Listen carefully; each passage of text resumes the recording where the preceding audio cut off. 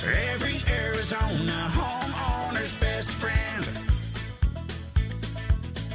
Come on around back, Arizona, Saturday morning, 8 o'clock, the outdoor living hour of Rosie on the House, your Saturday morning tradition since 1988.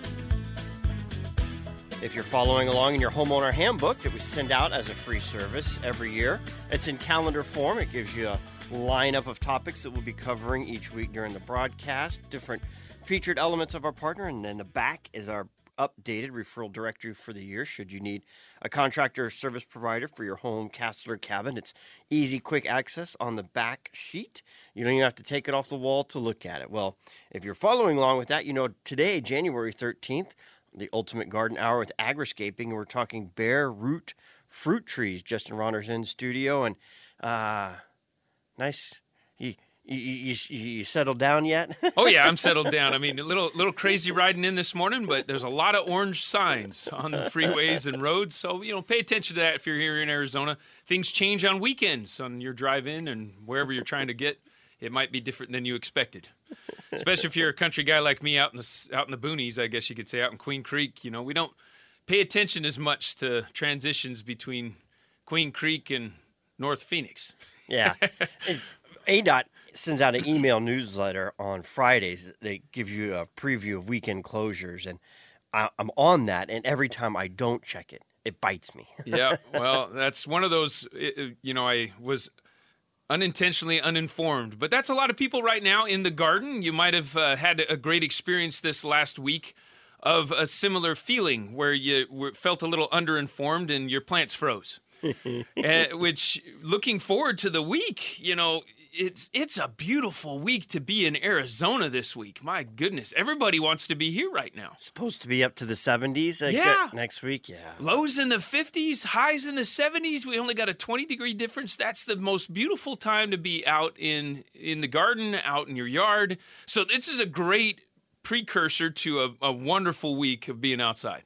Yes, it is. And you had mentioned when we were talking this week, you've been, and we'll get to bare root fruit trees, but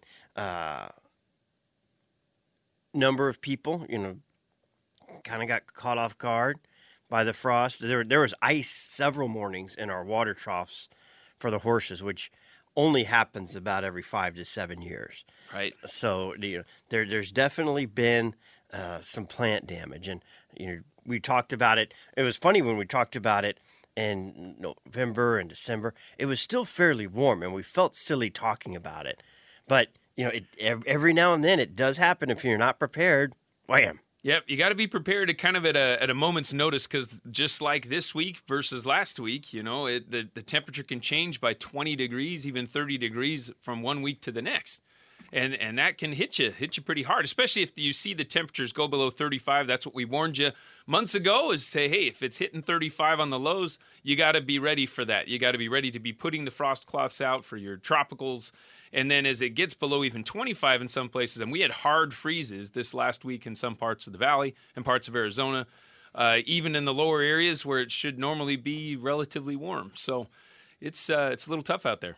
So for somebody that was caught off guard, has some frost damage, is there anything to do, or is it just best to, rip the Band-Aid off, pull those plants out, and get started replanting now? Well, I would look at your plant, especially if you've got tomatoes out there. I mean, there's a lot of places, a lot of people, we had a lot of calls. Oh, we got our tomatoes, they're froze all the way to the ground. It says, well, look at them again. They're going to look kind of almost a burgundy color at the top where it gets to freeze, and they'll shrivel up at the top. But if you get looking a little bit closer down to the bottom, because as it shrivels, it actually starts creating almost a little blanket of itself on the lower part of that tomato plant. So you've got these you got some multiple branches hopefully coming off the bottom of that tomato plant. And so if you had a nice round tomato plant before, and now it's this kind of shaggy looking mess of stuff at the top, I would hold on to that upper part, let it stay for a couple of days, maybe even this week, and see what kind of recovery you get this week. Look for some green growth, new green growth, lower to the base, because it's certainly a lot easier to just clip off the actual dead stuff and allow the new growth to grow than it is to try to restart a tomato plant. Because one of my favorite times to start my tomatoes is actually in the fall. And so right now I've got some good-sized tomato plants that even have tomatoes on them. I've got some good heirloom tomatoes on a lot of our tomatoes in our micro farms around the valley. And some of them have froze back. I checked on them right after the hardest freeze this week. And I looked at them. I said, they're not a complete loss. What's going to happen is it's what we call a freeze prune. And so it's by nature, it has trimmed itself back significantly on the longer stems, which had grown out over the warmer last month or so that we had.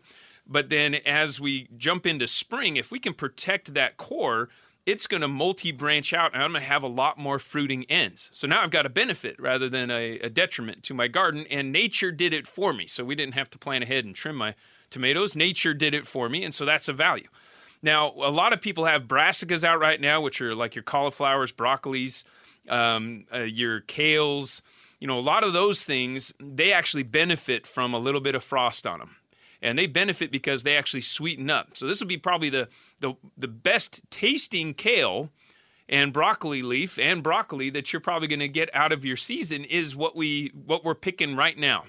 And if you want a good example of that, we're actually going to be selling a lot of produce out at the home show. So we got we brought some harvest from areas within 15 miles of the home show. We brought some backyard garden produce that we'll actually be selling and sampling there, so you can actually taste some of these brassicas and how sweet they are after a frost. And we're right there at the home show. It's at the State Fairgrounds today and tomorrow. So come join us out there if you want to come check us out. Ask more questions if you need it.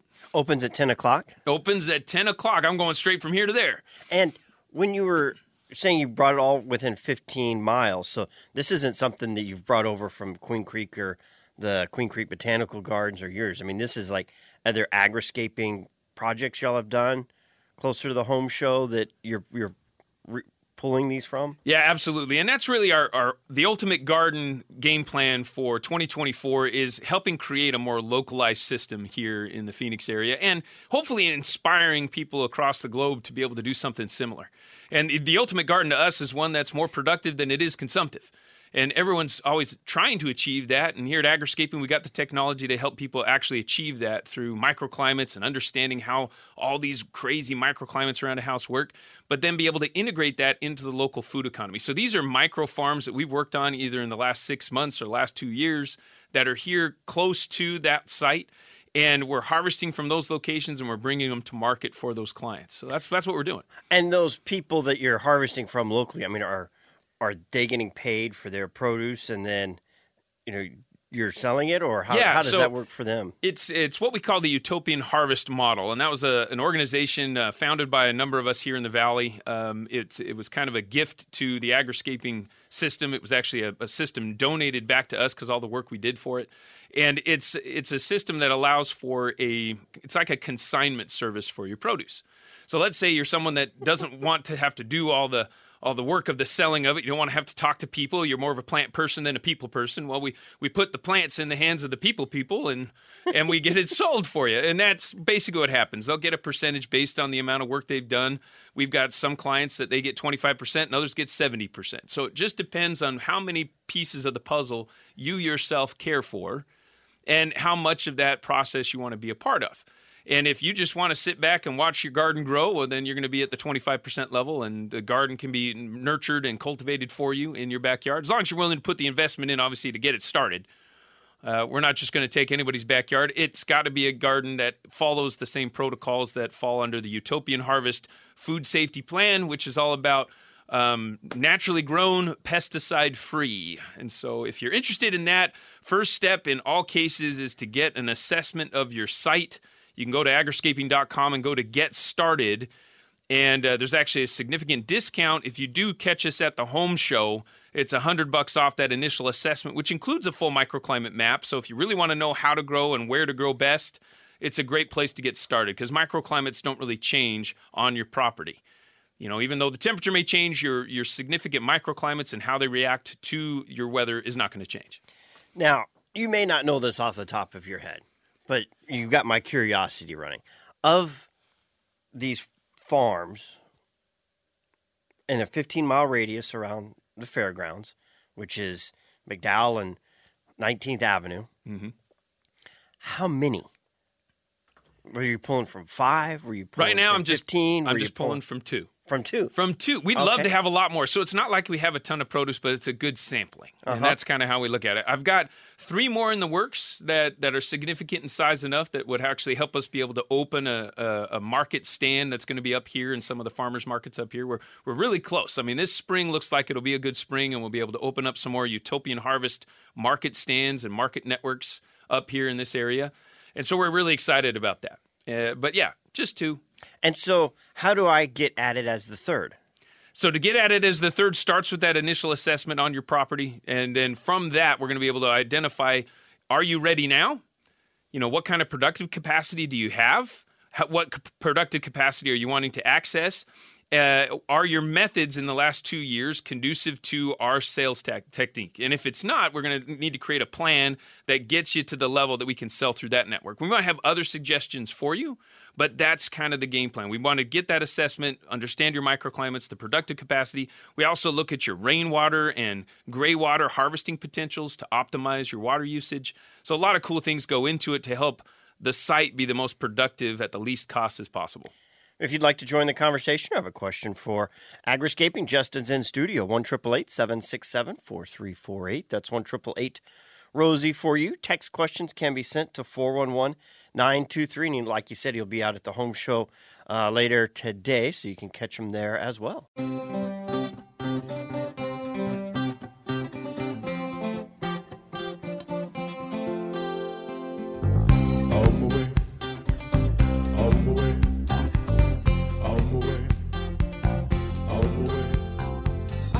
For regular listeners that have tuned in for years and years, you know, this is second Saturday of the month, has been talking trees for about the last decade, and that's Justin has changed that with the Ultimate Garden Hour. We're going to cover bare root fruit trees, but I keep having more questions about this setup. What would I be called if I'm now number 3 on your list? Am I an Agriscape harvest point? Am I Utopian provider? What? You'd be a micro farm in the Utopian Harvest Network. A micro farm in the Utopian Harvest Network. There you go. Now, how big of a space do I need to provide? Do I have to be able to produce a certain amount of produce to get added to that list? You know, the amount of produce isn't as important as your willingness to be a part of the program and follow the guidelines therein, I'd say. I mean, we had people as small as, one of the smallest home sites that we had was about a 6,000 square foot home, not a home, but 6,000 square foot property with about a 2,000 square foot home on it. And so there was very minimal outdoor space, but then they grew vertically. So they used these wonderful gardens called the Flower Street Urban Gardens. They had a soil-based system. Will Alex be out there with you? Alex will be out there with me. Nice. He's always with me. We always bring Alex, and Alex brings us. We kind of trade off. We work together, get a few spots and make a nice little corner and fill it full of plants, make it beautiful. We have fun out there. And Alex does Flower Street Urban Farm. It's a vertical growing system. And so you were in the 6,000 square foot, they were implementing some of those. Yep. So they had a number of those. So they had about 1,500 square feet, but they were producing on the year about $17,000 in revenue just off of their little backyard and helping in transitioning all that food right into the markets. And we really only worked one major market then, and we helped start that market, which was the Power Ranch Farmers Market. Mm-hmm. I don't know if it still exists today. There's been a lot that were lost through the COVID era. There were a lot of these farmers markets that just had a lot of big challenges. A lot of farmers had to sell off land stuff too, so there's not as many farmers available. But another way that we've had people contribute to the Utopian Harvest system is growing sprouts and microgreens right on their countertops in their apartment. So it's a scenario where the willingness makes a bigger difference than the property size. And then as your property size grows, you might be able to get to the point where you're completely independent of the Utopian Harvest system, like one of our clients and students was. Cecilia's farm in Gilbert, she lives off Farmdale. Actually, she lives in Mesa. But she ended up producing enough that she created her own market and her own market stands. And we were glad to be a part of that and helping her transition she ended up being the main farmer for that Power Ranch Farmers Market for years. And on the apartment side of things, if somebody has a patio that's aligned right and you've got sun and I visualize that would actually be easier to set up because You're just getting your containers, putting in your soil. You don't have any pesticide history to worry about. Right. If you don't have cats and rats that can get into your garden, you're elevated a little bit. Yep. You'd mentioned the Flower Street Urban. There's tower gardens that is another form of vertical gardening that has that requires electricity, and it has a pump that puts water in the top and it filters down, and there's a lot of different vertical growing options. And Jay Harper always says, the funniest thing is the easiest thing to grow, your herbs and your sprouts, is the most expensive thing you buy at the store. Yeah. And you can do that very easily on a patio garden or apartment. And the turnover is quick. I mean, you're seed to supper in 7 days or less on a lot of those things when you're doing micro farming like that. I mean, that kind of stuff, it's really fun. And, this is a unique time of year, unique day today and tomorrow at the Maricopa County Home Show. There in our area, it's called the greenhouse. So the greenhouse section, we're right at the front of the whole greenhouse section, right next to the Maricopa County County Extension Office. So all the master gardeners are there. So great time to go and ask questions. Any question you got, they're all right there next to us as well. We got the Education Center. And then all this new technology, growing vertically, everything you're talking about, it's all in a row right there in the greenhouse section at the Home Show. So if you want to come and check out and see, touch, feel, even taste the production that you can get out of these unique technologies for growing food at home, come check it out. I mean, we're all in a row. There's a bunch of us right there all showcasing these great technologies on growing stuff in very small spaces, as well as growing things elegantly into your landscape. I mean, so there's a lot of great stuff happening right there this weekend. And that greenhouse area, isn't that the Wesley Bolin building plaza? I don't know what they call it. Okay. I know what we call it right now, but it's kind of it's the building in between, and they have a greenhouse cover over the top of it, so we're out of the main elements. It's a beautiful little section we created there. All right. Well, we only have about 2 minutes here before the break, so I don't want to get started on bare root. Let's use a long segment for that. Real quick, briefly touch just winter lawns real quick in 90 seconds. So winter lawn. So hopefully if you got a winter lawn that is, you got a perennial type rye, it probably did a little frost on the top. What I'd recommend is don't be walking on it in the early mornings because it's going to actually break the blades of grass. It's going to cause some challenges. It can actually create some die-off. Wait till the frost has melted off. And only water it when the blades of grass, after it's melted off in the afternoon, go walk on a little bit in the afternoon. And if the blades of grass, if they stay matted down and they don't bounce back, you need to give it a little bit of water. That's a little anemic. But normally during this time of year, you don't really have to water almost at all if it's already been established. So there's your winter lawn tip of the day.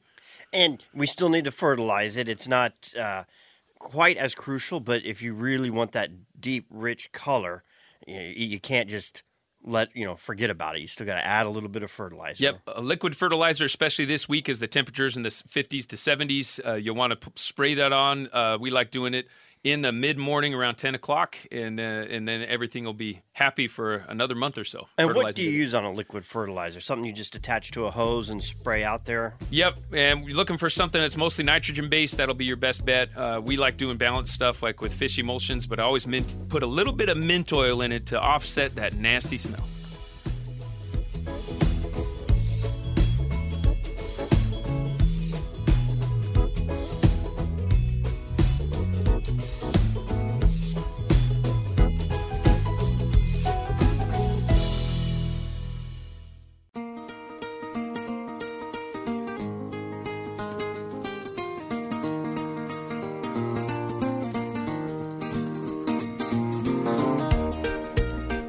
All right, for people that are waiting for the bare root fruit trees, I'm really not trying to string you out, but he's just so curious about everything else.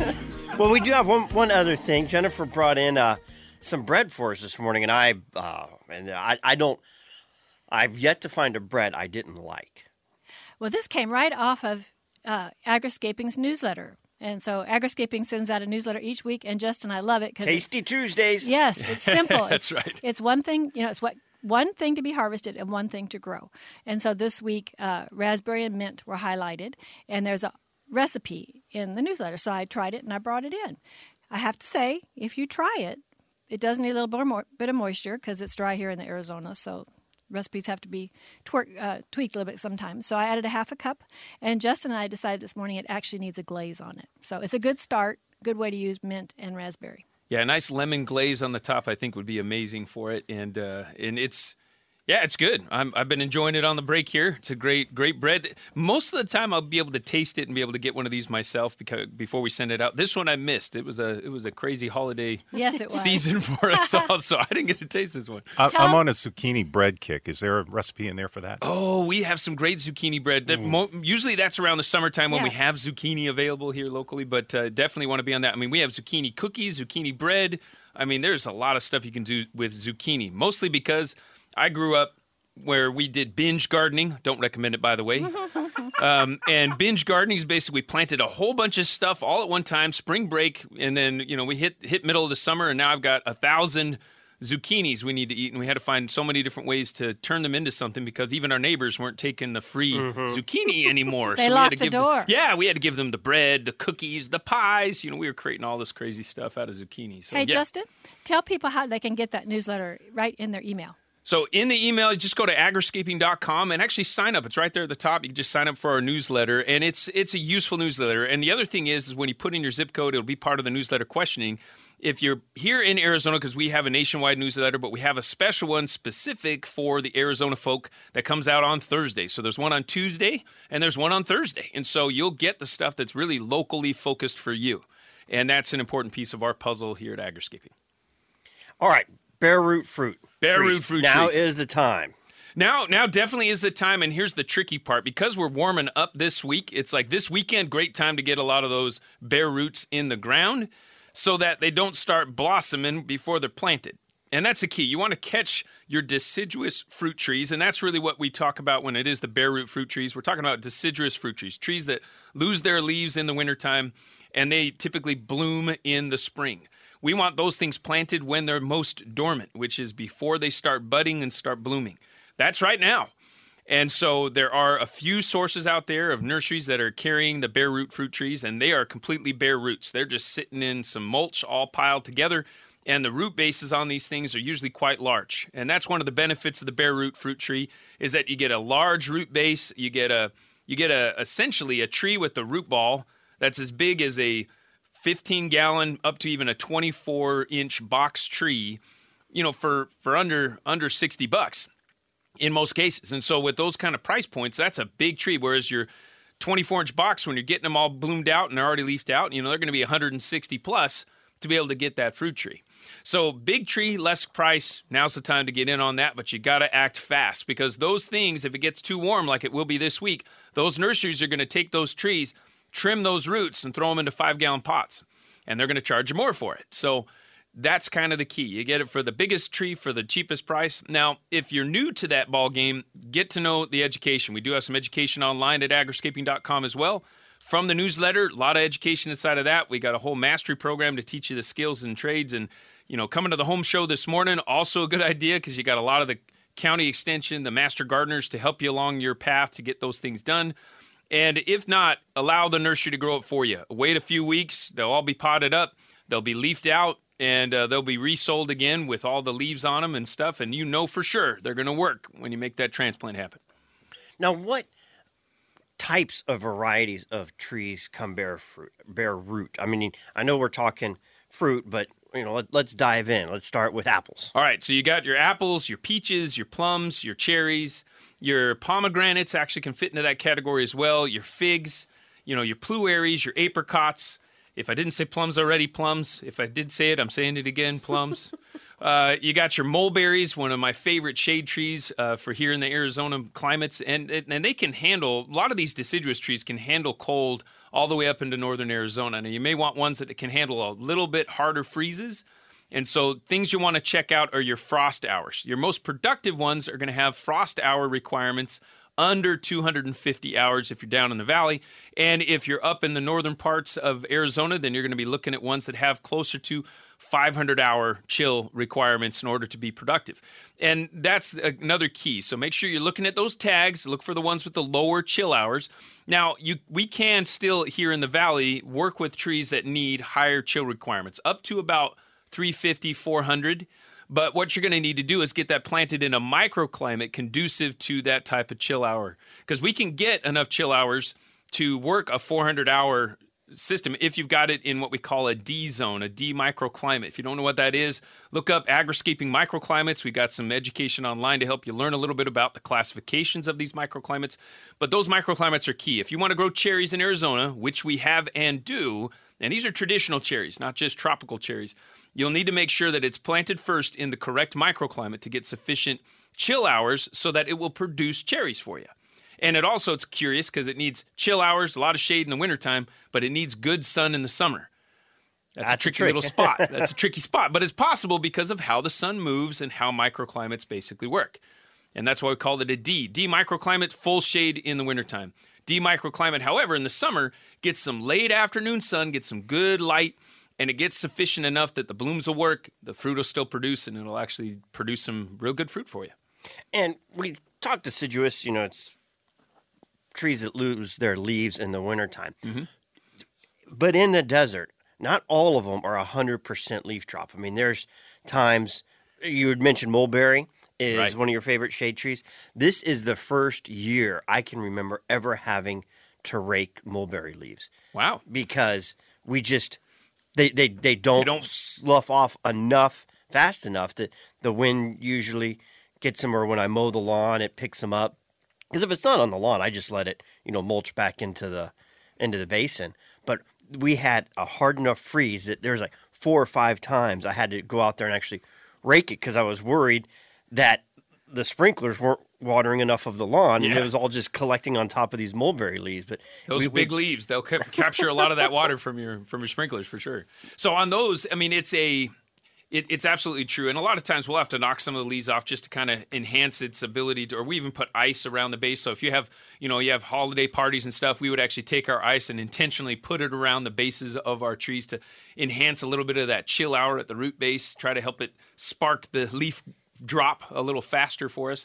So those are some of the tricks. And if you're going to do that, now is probably a good time to do some of that. Most of those leaves will drop when you got a chilly rain like we had this last week, followed by some good chill time, and then you'll get a lot more of that leaf drop. Now, it's not a requirement for some of the lower chills to even drop their leaves in order to still produce. Like we have a lot of the desert-adapted apple trees, the Anna apple, the Dorset golden, the Einsheimer. Those ones don't really need to lose their leaves to still produce, but they do produce more, we found, when they get enough of that chill and they do lose their leaves.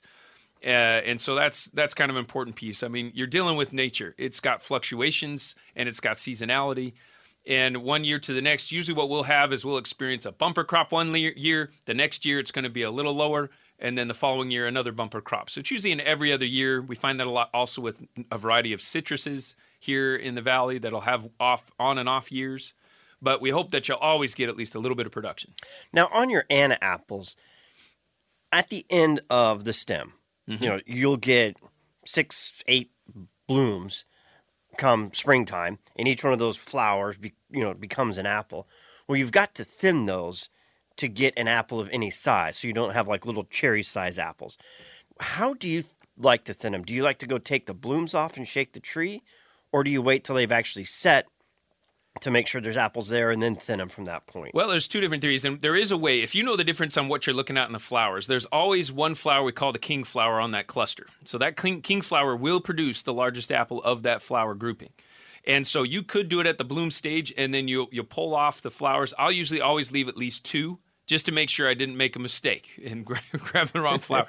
But there's the king bloom is usually the one in the center. It's the one that starts blooming the first out of the cluster. That's the one that's going to likely produce your largest fruit. It's got the easiest channel for all the nutrients. That's why it grows a little bit bigger. It's usually the one in the center of the cluster. So that's one side of it. The other side of it is just let it bloom. Let it make sure you got enough pollinators. It's going to pollinate, and you're going to have these little apple buds. And then we like to create, either you keep a cluster and I'll keep 3 apples. So there's the other approach is that I want 1 big apple or I want 3 medium-sized ones on that cluster. And so it just depends on the size of an apple that you want. You want more apples that are medium-sized, or you want more, or you just want a fewer apples, bigger size, and that's kind of your ratio. Either grab the one king bloom, or just keep 3 of the smaller ones, and you'll get 3 apples on that edge. And Anna's what I've had the most success with. But you had mentioned Golden Dorset. I know that is a good producer. You mentioned one other one. The Einschimmer. So it's a Yeah, harder it sounded apple. like very German. It's very German. It's ein deutscher Apfel. Yeah, it's a good apple. It's a good cooking apple. I don't like it straight off the tree because it is a very hard, dense apple, and it's a little bit more upright growing from your apple varieties. It is a great one that can kind of cross-pollinate with the Annas of the Dorsets. Also can handle a little bit more of the heat.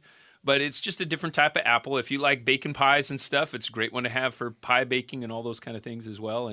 But again, it's a very dense apple. Now, as somebody starts, planting their trees, and it gets very addicting. I've got this one now. I've got to try that variety. Now I got to try this one now. Eventually, you're going to run into what they call a cocktail fruit tree, where they've got the root, and then they've got the graft on it. A cocktail one, they've got multiple grafts on it. So you might end up with this branch is supposed to be a Dorset. This branch is supposed to be a Anna. This branch is supposed to be your Arpensteimer. Your Einschimmer. Einschimmer. I know what the rest of our garden, outdoor living, our hosts think about those. What's your opinion? Well, they can be useful if you got a really small space. I mean, if you want to see an example of one, the Queen Creek Botanical Gardens has a beautiful display. We've got 30 different varieties of apples, just as an example, that are all in the English garden, because the English garden, it's the Rosaceae family is the theme, plants and trees in that section. And we've got a cocktail tree in there. It's a 3-year-old in the ground, and you can see how it's growing. And we'll talk about the advantages and disadvantages of that type. It's better to see it so you can experience the differences. One of the challenges we find is that if you got grafted apples that don't have the same bloom period, you don't get as much production. You don't get the cross-pollination. It's like, for instance, on our tree there, we've got the Anna of the Dorset, and we've got a Fuji. So Fuji is kind of the less dominant out of the three, and so its branches are a little more anemic looking than the others. So you don't have a beautiful round tree that you would normally get with a single type or single variety. You're going to have some variation in the growth habits of each type, as well as the bloom time and harvest time. Now, the benefit of that tree is we've got a longer period of harvesting apples from that tree. There's more months that we can keep harvesting. We've got a 4-month time frame with apples on that tree. Whereas a regular tree, you've got about a month and a half. And so that's some of the advantage. You can expand the season, but you're not going to expand necessarily your productivity. So I have less productivity. We definitely have less productivity on the cocktail tree overall, but we have more variety and we have a longer time. So if I'm not eating all my apples and you want just a few apples at a time, that might be a better fit for you. Apple peaches, pumpkin pie. Who not ready? That's a game we used to play. Yeah. Maureen Tempe texted in at 411-923 if you'd like to use text and wanted to know what happened to Golden Delicious apples. She says she can't seem to find those. The Golden Delicious apple, that's the one, I guess it kind of got outmoded by most of the industry, mainly because it didn't travel as well. The Golden Delicious was a great apple, but it softened faster than some of the other varieties, like the newer ones, like a Honey Crisp. Really got taken over by like the Honey Crisp, the Golden, the Golden Delicious. I mean, even the Red Delicious is hard to find now. And it's just a phasing out. A lot of times these orchards, they'll go for a certain number of years and then they'll have to plant something new.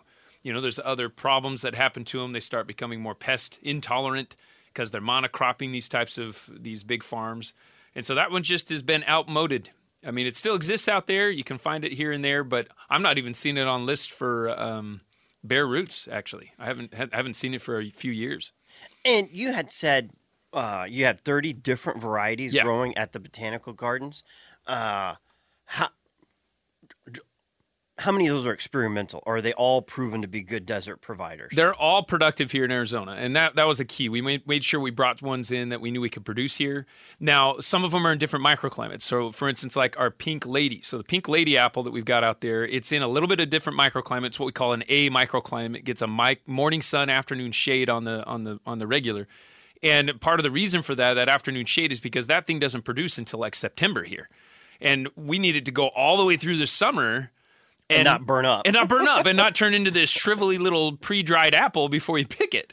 And that's the challenge with getting multiple varieties. But even ones like the, the Granny Smith. So Granny Smith apple, and this I learned years ago working with one of my clients. They had a very large Granny Smith apple growing in their backyard that would produce like 300 pounds of Granny Smith apples every single year. And I'm like, how are you pulling this off? And then I said, I got to visit your property. So I go visit their property, and they've got these huge trees behind it on the west side. So always protected from the afternoon sun. And so we're like, oh, it's more about, it had nothing to do with frost hours. It had everything to do with protection during the summer.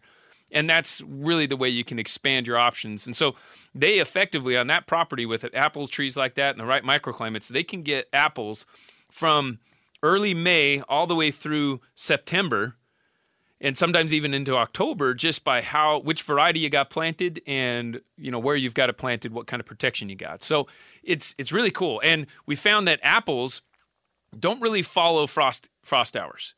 They don't follow frost hours. They can still be productive. It's almost it's almost been completely disproven on the apples on the requirement for frost time, which is kind of cool. But at the same time, it makes it a little bit, people are looking at the TED. Well, I thought you just told me I had to, look at the frost hours and make sure I had one that had, lower frost hours under 250, around 250. It's like, that's true most cases. It's just like we learned in elementary school. 1 + 1 = 2 until you learn about rabbits. And now we have a totally different math. And the more you learn, the more you get educated, the more you start realizing there are exceptions. And those exceptions, when you learn them, can mean a lot more production in your garden. And that's why we teach a lot at Agriscaping. That's why we're education-based. So find out more, learn more. Don't think you know everything, because I'll tell you, there's some technology out there that will blow your mind on what you can produce in small spaces. And if you're open to learning a couple new tricks, then and recognize how nature can work and how we can cultivate nature, you will have a lot more production and a lot less space than you ever had before. Now, if you're interested in doing one of these, establishing it, fruit production, one of the things, you plant not only, plant what you like to eat. Yeah. If you're growing something that you're not going to be eating, and your thought process is, well, maybe, I'm going to donate this back to Agriscape, Utopian market production. You still got to supply what people consume.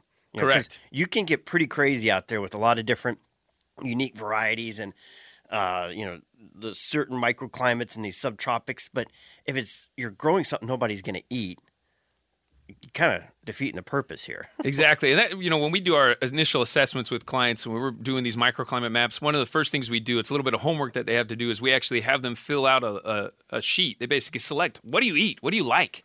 And we have them fill that all out. And then we'll actually chart out exactly where in their yard that thing they like is going to grow best. And so that they have a better understanding of where to grow what they'll eat, rather than just growing whatever they can.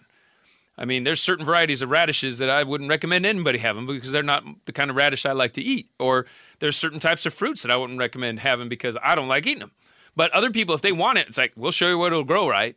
And that's a key component, because we don't want things to go to waste. I mean, a lot of people are concerned growing fruit, especially in here in parts of the valley, because of roof rats. They don't want to attract roof rats. So word to the wise, roof rats are attracted to the rotting fruit you didn't pick. And the only reason you're probably not going to pick it is because you weren't anticipating and looking forward to eating it.